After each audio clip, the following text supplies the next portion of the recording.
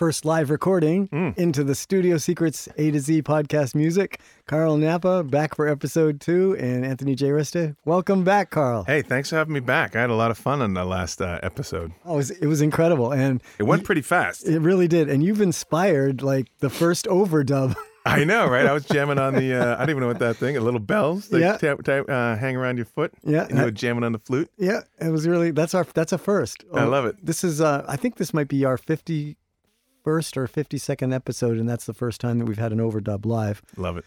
Welcome. Well, last time we got into like so much about all your work at the Hit Factory, working with, watching Michael Jackson dance around and like just crazy, crazy stuff all the way through your tenure with Nelly on a bunch of multi-platinum albums and a string of different studios with Nelly. And where we left it last time 10 was 10 plus years with him. Wow. Where we left it last time was you guys built, finally, after working in mansions and different places, you built a real studio. Tell us about that. Yeah, we built a studio in Missouri at his corporate offices. And, it was we actually, what's funny is we bought the Augsburgers that came out of Studio 2 in the Hit Factory. That's where we were. We had Augsburgers and Nuno's in the room we were mixing Nuno stuff. The Hit Factory originally had a bunch of them. Boxers in there. And then nobody, I shouldn't say nobody liked them. They were really good. Well, they were okay. I didn't really like them. Yeah. Actually, I can't remember because they weren't there that long. I shouldn't say any of that stuff because I'm lying. That's all right. But I really like the Augsburger. Yeah. And they went into every room one day. And they look like monkeys, by the way. Yeah. Nelly used to call them the ducks because they have the horn and then the two eyes. And when it closed, we bought the baby blue ones from Studio 2 that had that old Neve. Remember the one that was two 8068s put together? Oh, that's incredible. And we got them out of there. And then we built a room around there. Mark Donahue, my friend from Boston, Sound Mirror, did helped us with the acoustics. And we did this really cool kneeling wall with all the interchangeable panels where you could do diffusion, absorption, whatever, depending on the room. And we had a custom desk made that, back then it was a Control 24, whatever. Yeah, yeah. And just all of our outboard gear, API, Focusrite, regular stuff. Yeah. Avalon, and that compressor that you hit me to. Do you remember that one? Sure. It was John Ellis builds. Right there. I can see it over in your rack. Yeah, we love that. It's called the Obsidian. Yep. You son of a bitch. Yeah. Because you called me and you're like, you got to try this compressor. And I'm like, nah, I'm cool. Yeah. And then about a day later, another friend of mine, I'm trying to think of who it was, called me and was raving about it. No kidding. And then John called and said, I'd like to send this to you. And I'm like, don't, because I'm not buying anything right now. Yeah. He's like, well, I just want to get your opinion. I'm like, whatever. I'm not buying it. And I was in the middle of mixing one of Murphy Lee's solo records, the second one that was never released. It was shelved. It was probably the best record he's ever made in his life. It was the most incredible record, and I really wish it comes out one day. It was conscious rap. It was pop rap. It was incredible. It was him coming of age. Why did they do that? A lot of different reasons. And it was shelved for specific reasons. I don't feel like getting into it. It was a lot of political things, and that's too bad. It hurt a lot of relationships from different people. That's really sad. It was an incredible album. Anyways, I was mixing at this producer Jay's house, and he had SSL stereo compressor, Tube Tech stereo compressor, Fairchild, you name it. This dude had everything. Everything. I mean, he wrote Country Grammar. He wrote Ride With Me. He wrote, all the hits on the first record and some on the second. Made really good money, but he had this beautiful studio. And so I'm mixing this album for Murph, and I kind of, my mix chain was the Tube Tech stereo compressor. Yep, the blue one. The blue one. I should know the number. I have one in my studio. Yeah. LC2B. Yeah. I don't know the number. And then you love this, Manley dual pull tech. Right? Oh, wow. For stereo Q. And then it was going to a Manley tube mixers, right? We were summing. Yep. And I get John's compressor, and I had the assistant. I go, you know what? I'm just about done with this mix. I know what it sounds like. Plug it in, and then I'll send it back. And I plug it in, and I'm like, what the fuck? I look at it, and it looks like an SSL. It acts like an SSL, but it doesn't sound like an SSL. And I called John right away and I go, what's going on? He goes, I knew you'd like it. He goes, it's the Transformers. I go, I fucking love it. And, Yeah. sold, checks in the mail. So I bought one for myself. Yeah. I bought that one. I wouldn't send it back. And then I bought one for Nelly's studio, and we had one there for a long time. We were working there. We were working at Tree Studios in Atlanta on something for the Scream 2 soundtrack, and I remember he sent me one there to show those guys. And we had a shootout that day. There was several. I don't remember exactly what there were, but there were 3 or 4 bus compressors, and we set it up so that they could all be at the same level. And we did a blindfold test, and everybody picked it. So hands down. Yeah, John Ellis. It's the Obsidian. Yep. It's an SSL style. And this isn't the paid. Well, I don't know if you paid for yours. I paid for mine. I paid for 2 of them. No, I bought mine. I'll do it. I'll buy a third one. That's how much I enjoy it. No, they're wonderful. Yeah, it's on every single mix I've ever ddone to this day. It does have. It's the Transformers that give it that sound, and you can do a customizable sidechain frequency. He'll do that for you, whatever you want. It's free. He's amazing. John Ellis, good plug you got today. Yeah, I can't bounce to disc because of that stupid thing. Yep. Right, because I have to print. Yep. Can't do an analog bounce.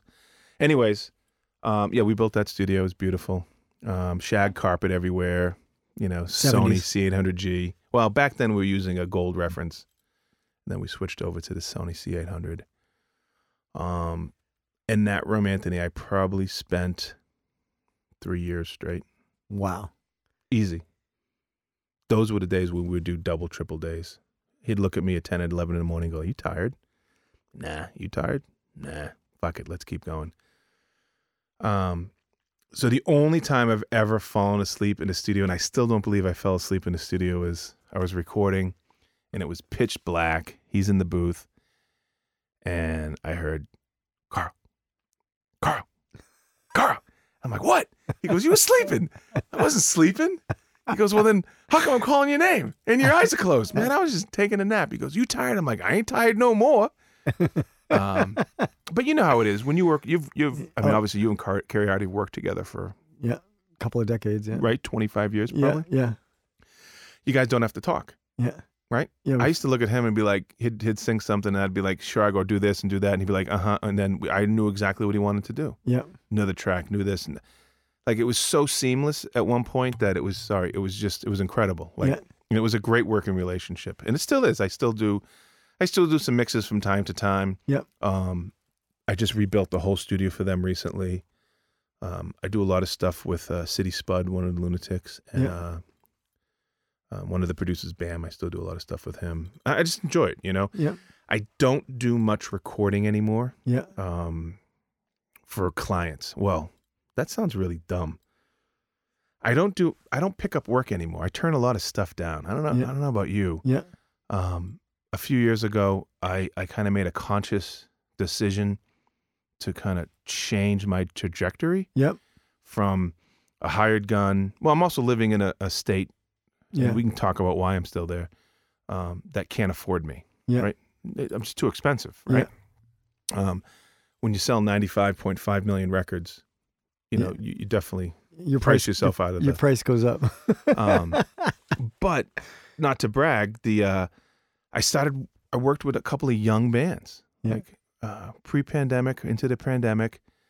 There was this like kind of underground rock and roll scene in Missouri that I kind of dialed into, and I worked with this band called Bleach.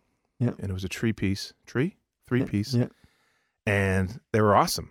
And we did an EP, and because of that, other bands started coming around. Yeah. And one by one, I started just doing all these rock bands. And I did a band called Wise Mary that we finished a little while ago, and this other band called Hazmat, punk pop band, a 4-piece girl band, all females. It's incredible.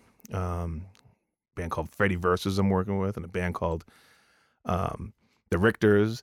And that's cool. I mean, I'm forgetting a bunch, but I've decided that instead of just taking someone's thing, getting X amount of dollars an hour or a project. I don't know about you, but I haven't done hourly rate in years. Yeah.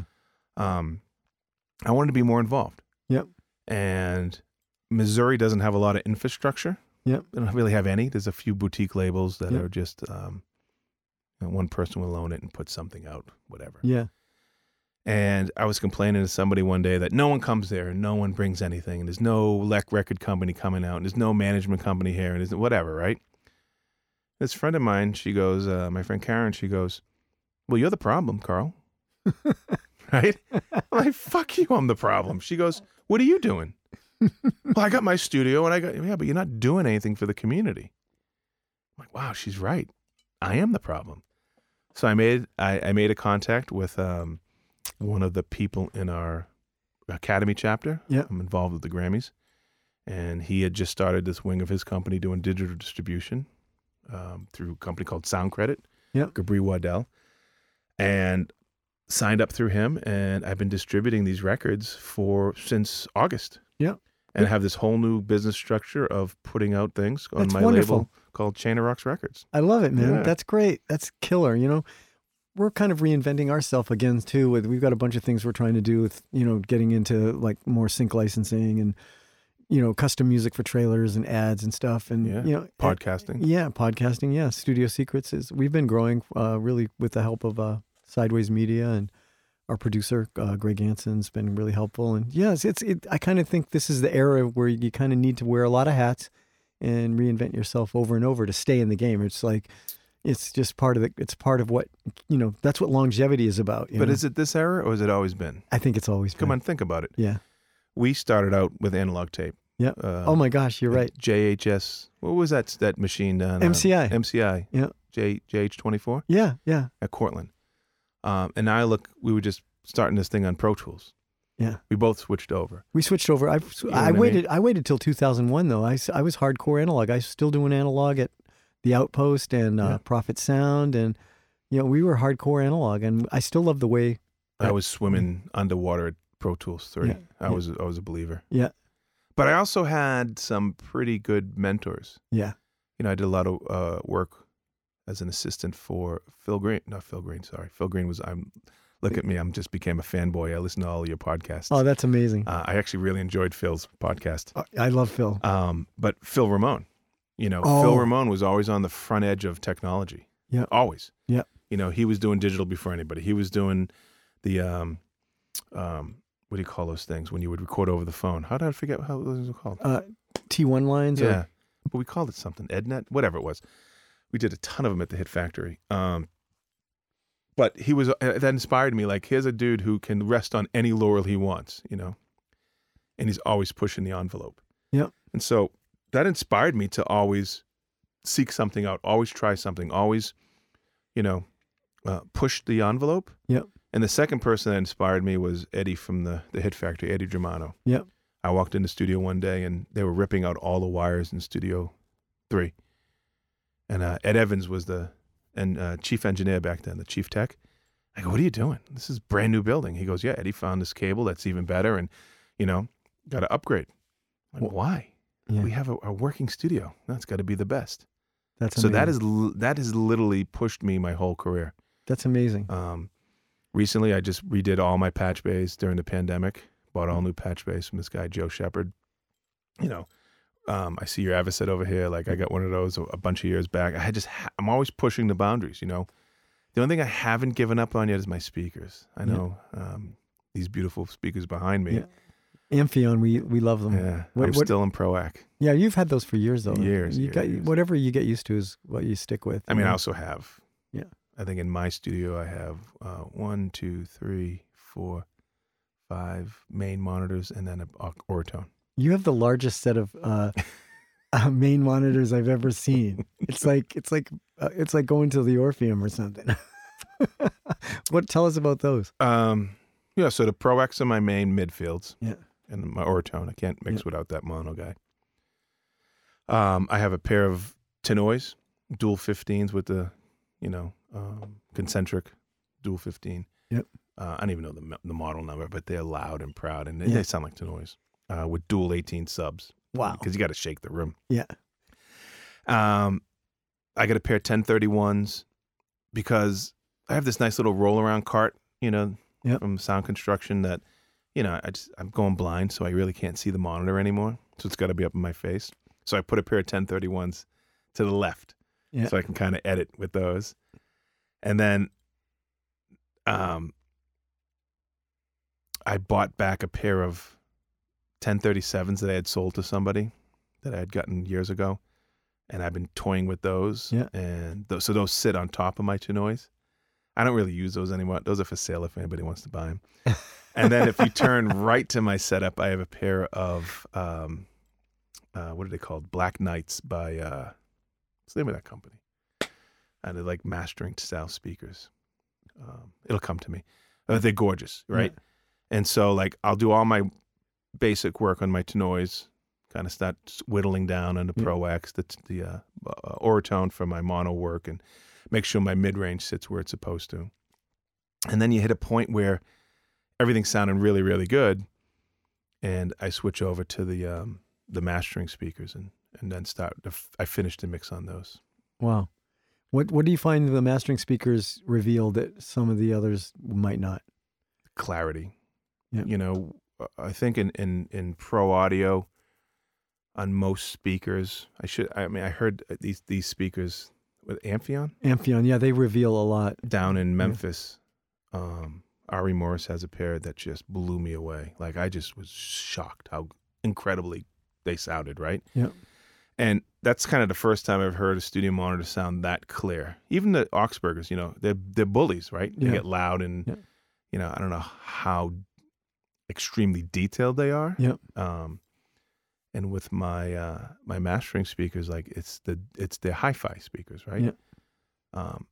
And the detail is incredible. Yeah. And I don't want to mix off of them because I find it very hard to just start a mix there. Yeah. But to end it, like I know what I'm doing wrong. I know, you know, the things sometimes that you kind of ignore in the mix, like, yeah, I'll get around to it. And you put it up there and it's just like. Now it's glaring. Yeah, like, no, that's terrible. When I first heard the Amphions at a NAMM show, and I was walking by the booth and I saw them, they look kind of a little like the NS10s in a way, like there's something NS10s looking about them. And I walked into the booth and I met Ansi, the president of the company, and he put on Gaucho by Steely Dan.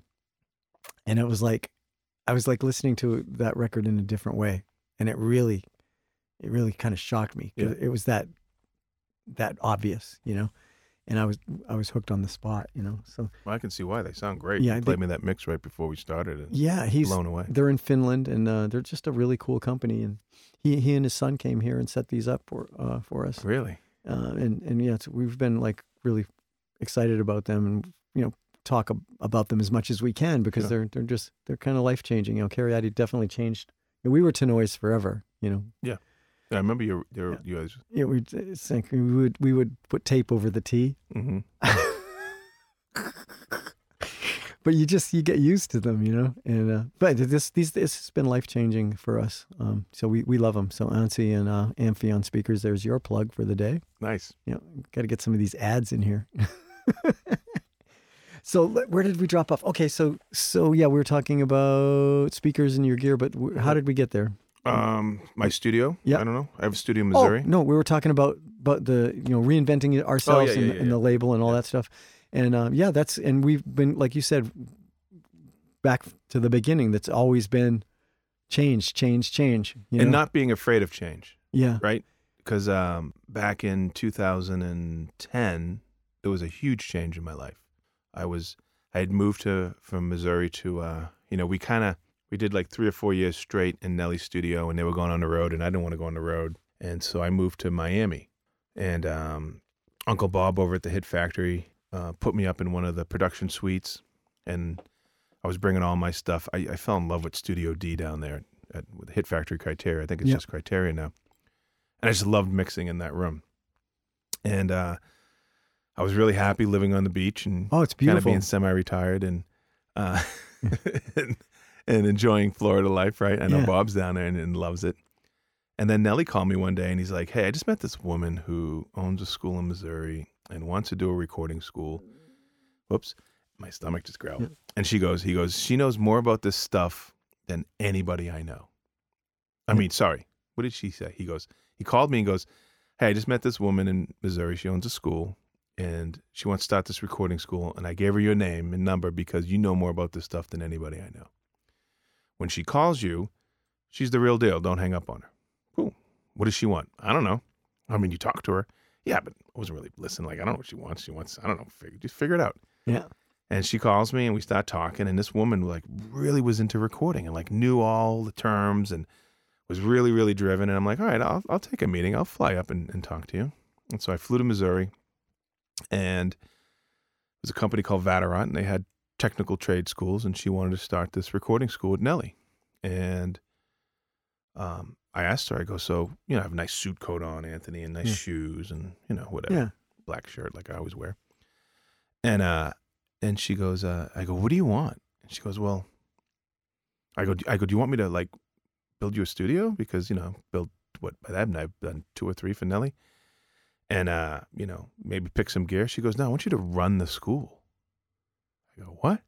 I can't run a school. I go, first of all, I am heavily tattooed. I pull up my sleeves on my jacket and like, I have 2 sleeves. I have a chest. I mean, you don't see everything, but I'm about 50% of my body covered, right? Yeah.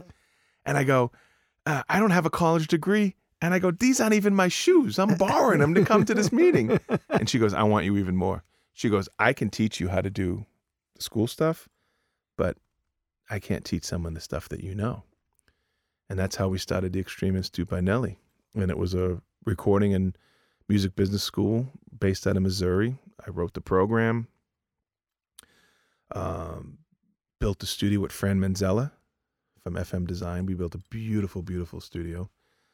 Built the classrooms with Joe Z again, who did all our other studios. And we started with, I think, 20 students while we were getting accredited.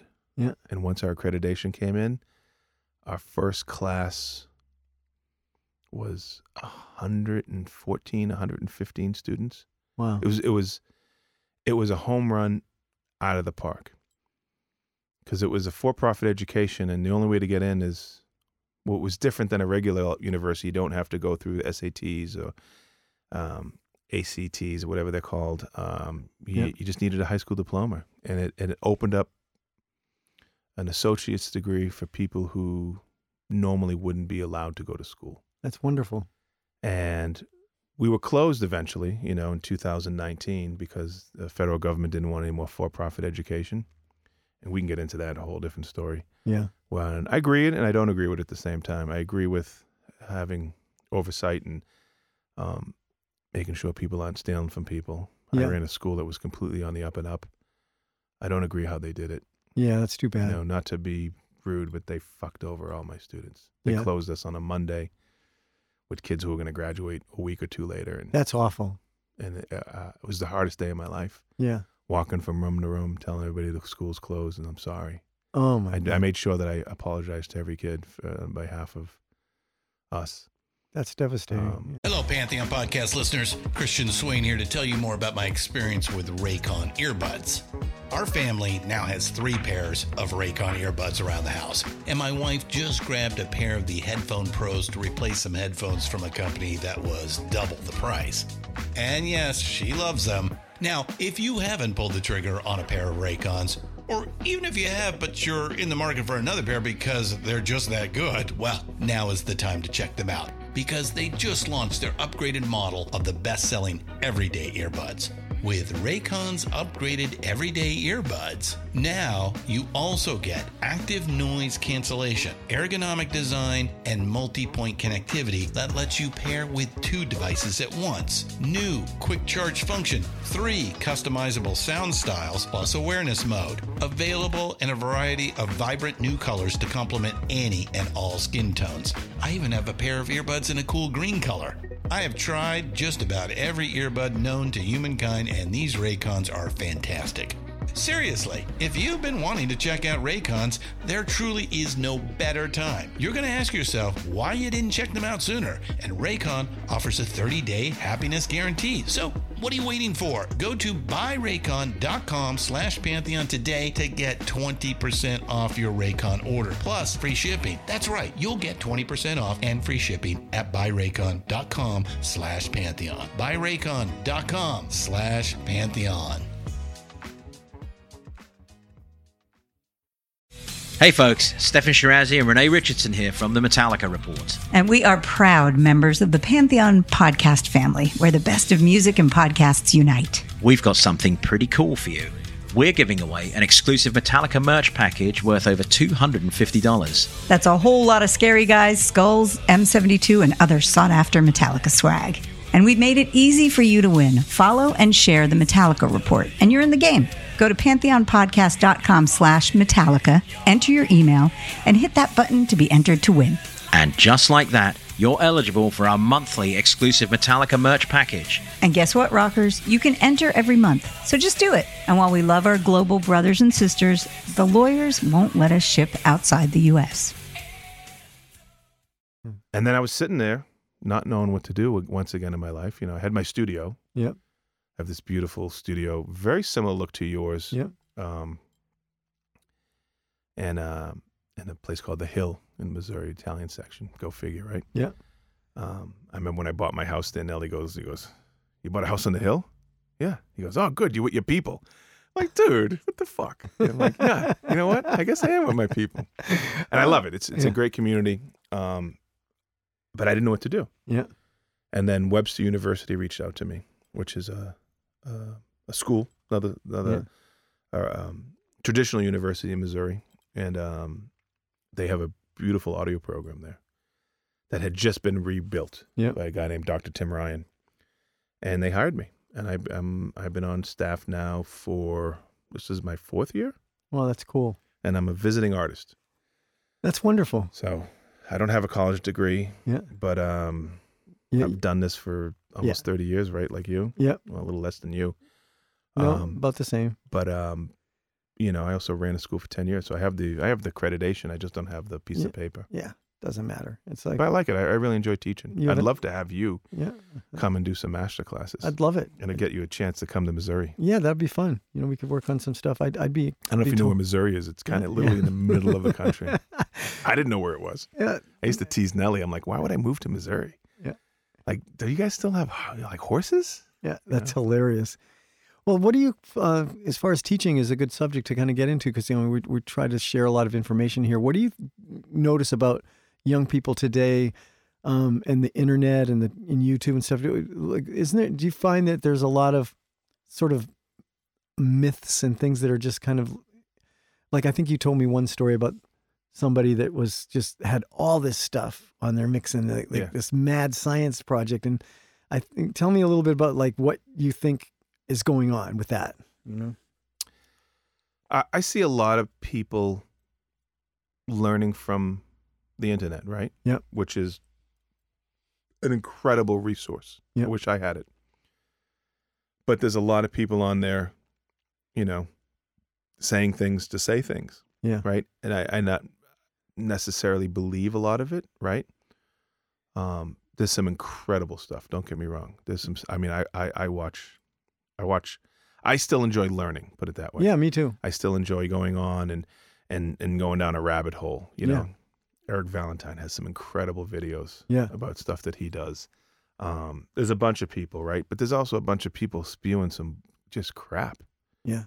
And it might be what they do, but it's like it's sending people down a rabbit hole that they think they need the latest, greatest plugin. They think they need 4 or 5 compressors, 6 or 7 EQs, you know, multi-band this, sidechain that, where, you know, when we grew up, it was about levels and pans. Yeah. Right? I mean, I worked with Al Schmidt as an assistant, and I watched him do a mix and didn't do anything. Like, what do you do? And it sounded like the most incredible mix I've ever heard in my life. And then you kind of just see him like just dance around, do some stuff, and you're like, holy shit, that sounds great. He didn't overbake it. Yeah. Does that make sense? Yeah. Elliott Shiner didn't overbake it. They just did what was supposed to be done, and that was it. And these guys are legends. I mean, for anybody who doesn't know Elliott Shiner or Al Schmidt, like incredible engineers, right? I mean, Aretha Franklin. I mean, you everything. Everything. Yeah. Hundreds of Grammys. Yeah.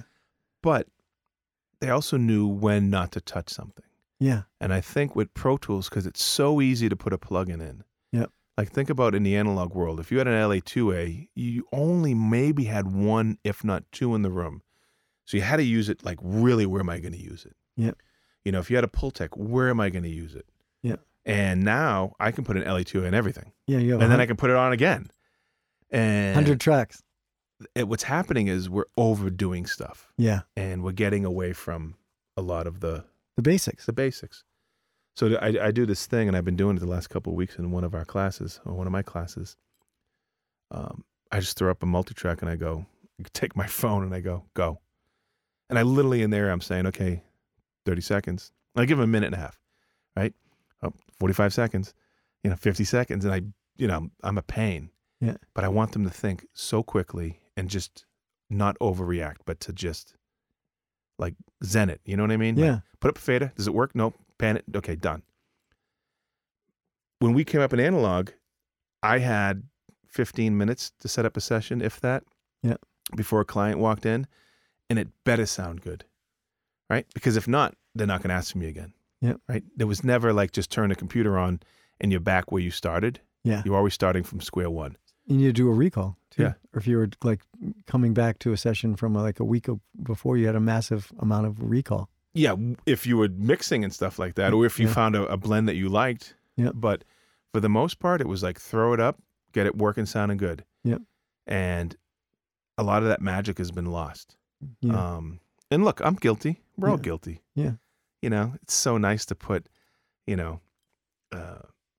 whatever on a channel, like some kind of a channel strip, Yeah.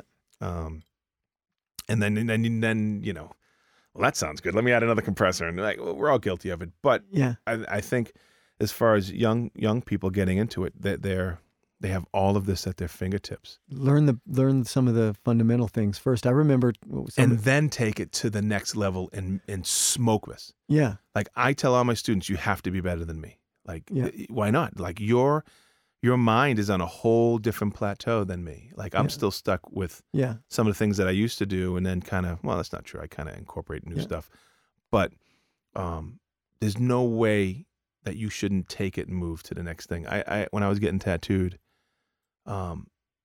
my guy was very into Asian art, right? Yeah. And he used to tell me the story that, for a tattooist, especially a Japanese tattooist, like or tradesman of any kind, you learn your trade, right? And then your whole goal is to learn it so good that you can do it, blindfolded, backwards and forwards. And then you take what your, mentor taught you. Yeah. And then, you bring it up a little bit. Like you don't mess it up. You ever hear that story, like leave the place better than you found it? Yep. Like for me, it's like, I want to take like the recorded music and just make it better. Like the quality has to always be at 110%. Yeah. I know we're going and dumbing it down to an MP3. That's fine. I could care less. Yeah.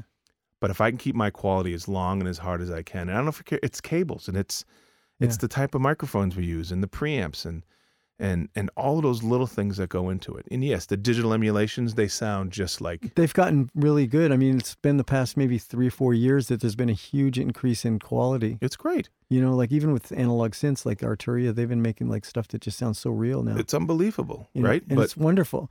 But like back in the day, like we had, I don't know if you listened to Skip Saylor.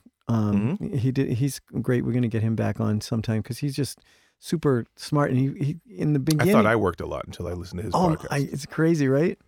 I mean, but in the beginning, like in the early days, like with Bill Putnam and those people, sometimes if they were talking about a mix or something, they'd be like, "Oh, we had to use EQ." It was like that meant they didn't.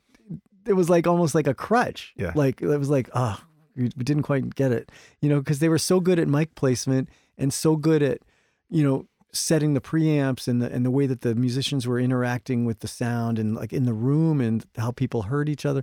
I mean, all those nuances were what was making the great recordings, like the Motown stuff.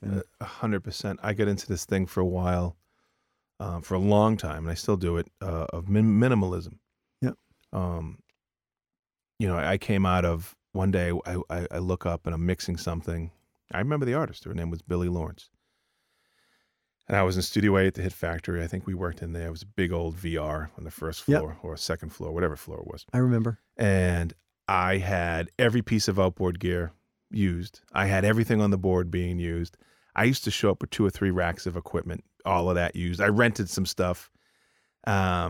I think I had a Bedini bass on the mix. I had, remember those Behringer Edisons? Yeah. Which was a Bedini clone. Psychoacoustic stuff. And I had like one on my reverb returns and one on my backgrounds. I had all this crap going on. And I'm sitting there going, this mix sucks. like this is terrible. And everybody's like psyched because I have all these light bulbs going off, and the room is flashing on. Anthony, I pulled the patch bay, dropped the faders, and took everything off and just did the mix the way it was supposed to. And that's when I realized like I was over baking. Yeah. And it was good to learn all that stuff. Yeah. But the fact that I knew that I was doing it wrong, or it didn't sound good, I should say. It's not that it was wrong. Yeah. And then I went down this road of like, I'm not using any EQ anymore. I'm going to find the right mic, the right preamp, and the right placement. And with analog, you know, it comes back a little different, right? Good, bad, or indifferent has that sound. And when I started to go into Pro Tools, I started to get the exact sound that I wanted, right? That I was going for. If I was using a V72 with a whatever on a snare drum, it sounded like that coming back. And then I started to really like dive deep into placement. Yeah. And for a long time, I never put an EQ on. Yeah. You know what I mean? I would painstakingly move the mics, and it wasn't that painstakingly, but yeah, you know, you just knew when it's, you know, when you know. Yeah. Like, and then a little while ago, and it's not that long, a buddy of mine out in St. Louis hit me to the Trident 500 series EQs. I just bought a couple on Black Friday, and I put them on when I was recording something. I'm like, oh my God, it's so much easier to use EQ. Yeah, those are good. I love the A range. Oh, remember the one that was at Longview? Yeah, that room was in the front in the living room. That studio was so magical. Yeah, I love that. I spent a lot of time there. That board ended up at Sunset. Did it really? Yeah, I think Sunset or the A range. Yeah, you got to be kidding me. Cancel the ending. Cancel the ending. We're gonna cancel it. We're gonna keep it rolling though. Yeah, we're just gonna mute the music. Yeah, this is it's supposed to be the end of episode 2, but we're still talking, so we're not gonna do that. We have a couple more things to talk about. Yeah, and it's like, why do we need to be in a rush? I do miss those type of studios though. You know, where you would go and live for a while. Or just going to Longview studio, was right? just like, what an experience. Like when we worked on Susie DeMarchi's record. Remember that? Oh, do I remember that? Remember the name of the bar? Remember we set up in the barn. Do you remember? It's killing me. Happy's Bar. That's right. That's Carl's nickname is Happy. Back then it was anyway. That's because Camila had just been conceived. Yeah. And we couldn't decide on a name. For a girl's name, we knew Camila, right? And then Annie was like, well, pick a boy's name. I'm like, Frank, Butch, Duke, like strong name, right? Yeah. And she's like, how about Julian? How about like all these other names, whatever. Like, and we just couldn't agree. Yeah. We were so far apart. Yeah. And she was getting more and more pregnant, and she threw the book at me one day, the name book. And, you know, I'm kind of a dick. And I just go, brrr, and I go, boom, right there. Happy. Right? And that's when we started calling, when I started that record. Yep. And we're in the middle of 148 acres in the middle of nowhere, Massachusetts. There's no bar except for like the VFW. East Brookfield, right? Or East Brook. No, where is it? Longview Farm, but Longview I'm trying to Farm. think East Brookfield. Brookfield, I think, yeah. And magical place. And you know, Susie was there, Dave was there from the Baby Animals, Nuno, and me and you. Yeah. And there was no place to go, so we made our own bar. Yeah, I remember. And we had so much fun. Oh, that was just such an incredible album. So much fun. I mean, and then Bob mixed that. I don't know, did he mix that at Sound Techniques? Sound Techniques, yeah. That was just such I still listen to that record to this day. Oh, it's an incredible record. You know, we should actually play something right here from that album. Just that'd be fun. Tell a Love. Yeah, let's play that. Oh, I love that song. Yeah, I'll leave it. We can play it. And yeah, I'm going to put that in the podcast. Yeah. What an interesting treatment. That was just such a cool project. I mean, I remember I had like 4 ADATs set up outside the control room and all my gear, and I would like mess around with sounds and then give them to you guys, and you'd import them into the the mix, and that's when we that was the first time I ever used Pro Tools. Yeah. Nuno had used it before that with something. Yeah, I think at the end of Schizophonic, he was working with Jim. Yeah. What was Jim's last name? Jim Lightman. Yep. Yeah, he died of COVID, which was terrible. Yeah, but Nuno had done like the post production on that record with him, right? And Yes. so he kind of knew how to use Pro Tools. Yeah. And I got there and I'm like, I don't even know how do you turn it on? Jim introduced me to Pro Tools before it was even Pro Tools. It was Sound Designer 2. Yeah. And I went there and he's like, you got to see this. And I go in there and he's like, he's moving the snare hits around and I'm like, what are you doing? He's like, yeah, I can make this, like, see, this one's a little bit early. And I'm like, why don't you just hire a better drummer?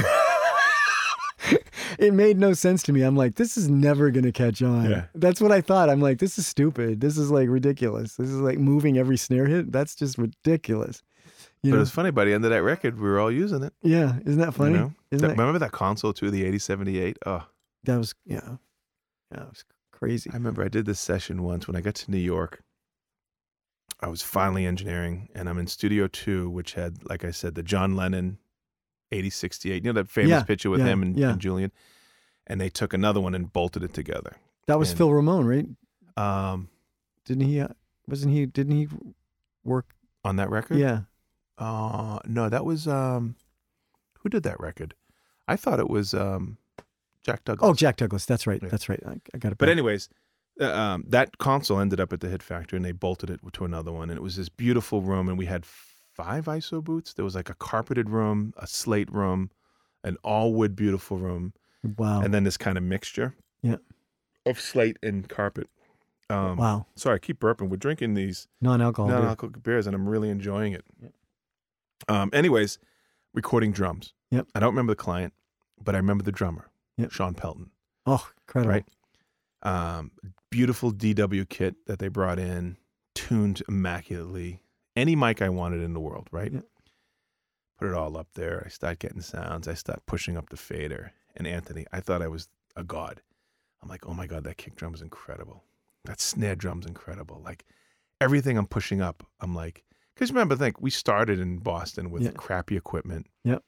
Crappy bands would bring in crappy drums, and maybe they weren't the greatest drummer. Yeah. And you have to really work hard. Here I am just moving things, and all of a sudden I had this epiphany, like, don't fuck up. Like, this isn't you. This is this man in that room with those drums. And now you have to capture it. Yes, you have the greatest equipment in the world, but don't screw it up. Yeah, that's a different way. I became terrified. Like, every time I moved, like, oh my God, I have overheads. And I'm like, oh my God, they sound great. Don't mess them up. And, Well, that's a lesson to think about. It's like, it's funny, like a good drummer with a good kit tuned properly, that's the sound. Like I remember seeing a video of Fleetwood Mac during the Rumors era, like playing live, and it was like a sound check or something, and it was on YouTube, and like they go into like Go Your Own Way or something, and I'm like, oh my God, that's the drum sound, like on a video camera. I mean, that's the sound, and that's what they captured. Yeah, and in the sands. Right. Yeah. I was just speaking to a band the other night, and they were asking me like, well, what can we improve upon when we practice? And to the drummer, I told her, how hard you hit the cymbals. Like everything else, the way you come up with your parts is brilliant. Your timing is great. Yeah. But sometimes you just hit a little hard. Yeah. Like once you get that velocity down, yeah, or that, I shouldn't say velocity. What would you really call it? Like just the way your touch. Yeah. Sometimes like if you what I call pummel the cymbals, like the sound isn't as pleasing. They kind of choke themselves, and it's weird. It's weird because there's a certain art to hitting a cymbal not too hard. Yeah. When you're playing, and if you've recorded Steve Gadd, so what a sound. I mean, it's like, and I've been very fortunate to record some of the best musicians in the world. Yeah. Whether it's Eddie Van Halen, Nuno, Mike Scascia. I mean, some of the greatest guitar players, hands down. Yeah. And drummers. I mean, fuck, even you. Like we used to record you a lot. Yeah. And I've been very fortunate. I mean, sometimes I'm like, holy shit, I did all of that, And what's interesting is getting a part. I really have been giving back, right? Yeah. I hate saying that because it sounds so cheesy. No, but it's true. But I've been really getting into the Recording Academy for the last 5 or 6 years, and through it, one of the things that I kind of get out of it that I didn't think I would is just some relationships with people outside of my comfort zone. Yep. Look, I know you obviously, and I know a lot of hip hop people and pop music and things like that, and some rock, whatever. But in our chapter, I'm in the Memphis chapter, and we start in St. Louis and go through Arkansas, Mississippi, Louisiana. I hang out with a bunch of people from Memphis, a bunch of engineers from Louisiana, and we get together and we like start. Remember when we were down in New Orleans one day, and it was me, Chris Finney, Matt Ross Spang, and Jeff Powell, all like heavy hitters, right? Yeah. And we start talking, and we're like, just bullshit, right? You know, and all of a sudden someone starts talking about like recording drums, and they're like, hey, you do that? I'm like, wait, I do that, and I do that, and all of a sudden, even though all four of us kind of do different art forms, yep. We have like the same approach and the same ideologicals of is that the word? Yeah. On how to do things. And it was the most amazing like reaffirmation. Yeah, affirmation of all the years right? paying off. And what I realized is that, to kind of go back to your story about learning stuff on the internet, is sometimes you don't have that. You know, I was lucky because I sat behind the greatest engineers of all time. Yeah. Name somebody, I worked with them. Sure. Right? Al Schmidt, you know. The list is ridiculous. Michael Beinhorn. Like, you name somebody, Mutt Lang, like Arif Mardin, one of my favorites, right? Yeah. Like, name somebody, I was there. Yeah. And I could see from person to person what they did and the similarities. But sometimes when I go to a place with an engineer who maybe has their own studio and has only seen that approach, they haven't seen all that stuff, so they don't know what they're doing is what everybody else is doing. Yeah. And so when we talk, they're like, "Oh, really? Those people do that too?" And it kind of blows their mind. Yeah. And it's nice. That was my education. That was my master's degree, if you want to call it that. Yeah, it's great that you can keep that alive for young people. I mean, and that's one of the reasons why we do this podcast. Is this kind of information is like it's invaluable because it's real world, real life stuff. You know, like all these guests like yourself that share these stories. I mean, it's important. I feel it's important. I feel really good about what we're doing. It's nice. It's the oral history of our occupations. Yeah. Of our profession. Yeah, it's true. You know, and it's like long after I'm gone, like my kids will be can hear any of these episodes, and you know, future generations. Who knows how long as long as there's an internet. And I get to come to here and do it too. Yeah. I'm not phoning this in through the Zoom. No, this is even better. Yeah. I flew in specially for this podcast. Yeah. Like I bought a ticket and a hotel. Yeah, it was just maybe wonderful. You have some Grammy business here too, but a little bit. Man, Carl, this has been just awesome, and it's just wonderful to have you. And like, I think you've really touched on some really important things here. Thank you. And I'd like to have you back again sometime in the future. We'll do some. I don't know if anybody wants to hear that after all the bullshit we just talked. But also it's, me and you catching up. Yeah. I mean, you gave me my start. It's crazy. Like, think about it. It was because of you who invited me to the studio for the very first time. Isn't that crazy? That's weird. I never really even I was thinking about that when I was driving over your house today. Like, you started my career. A couple of the early... Crazy. Yeah, it is crazy. A couple of the early memories that we used to stop... Did you ever get your check? I mean, I sent you those. All those years I've been sending the 25%. I remember, this is a funny closing thing that'll take us back to the very, very beginning, was we used to pick me up in Westford to drive me all the way to Cortland. And we used to stop at this little bakery called the Colonial Oven Bakery. I made up a commercial where it was like the Colonial Oven Bakery, and you'd go, Route 110 in Westford. But think about it. That's dedication. I forgot that I used to pick you up. Yeah, amazing. I used to go all the way from Burlington. Watertown. Oh, Watertown. Remember, I was living with my grandmother. Yeah. To get you.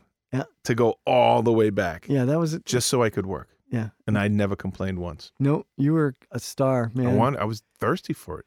And you had the gene. It was clear that you were going to make that your life, and you've done unbelievable. It's just... Thank you. It's a thrill and an honor to have you. That means a lot coming from you. I love you, man. I appreciate it. You too. Anthony J. Resta, Studio Secrets, A to Z, signing off. Thanks, Carl. Thank you, Anthony.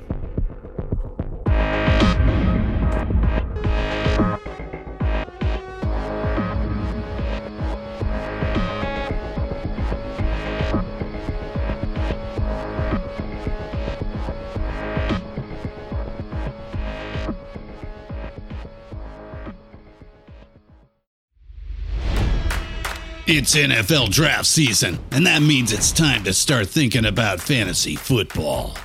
FantasyPoints.com features industry-leading experts and prognosticators using proprietary hand-charted data to help you score more fantasy points. FantasyPoints.com is the place to go for whatever kind of fantasy football you play. Whether you play fantasy football, daily fantasy sports, or do a little bit of everything, Fantasy Points has the meticulously researched content to guide you to victory.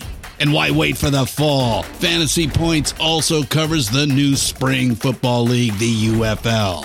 Join the guru, John Hansen, Scott Barrett, Joe Dolan, and other massive names in the fantasy football universe with an exclusive offer. Use code Pantheon for 15% off any Fantasy Points package, including the all-in package, with access to every article, tool, and data nugget that Fantasy Points has to offer. That's FantasyPoints.com and code Pantheon for 15% off at Fantasy Points. FantasyPoints.com, code Pantheon. Score more fantasy points.